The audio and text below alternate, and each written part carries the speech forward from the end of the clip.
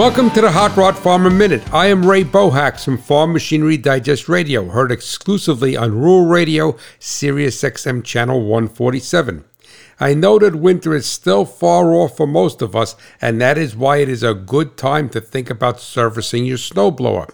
Inspect the drive belts and pulleys, lubricate all pivot points, grease the auger, and make sure you have a good supply of shear pins.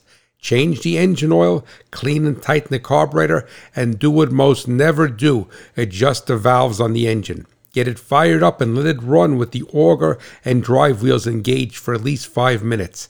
Listen and pay attention for anything that does not sound correct. Inspect the tires and overfill them by 1 pound for every 10 degrees Fahrenheit above the normal winter temperature.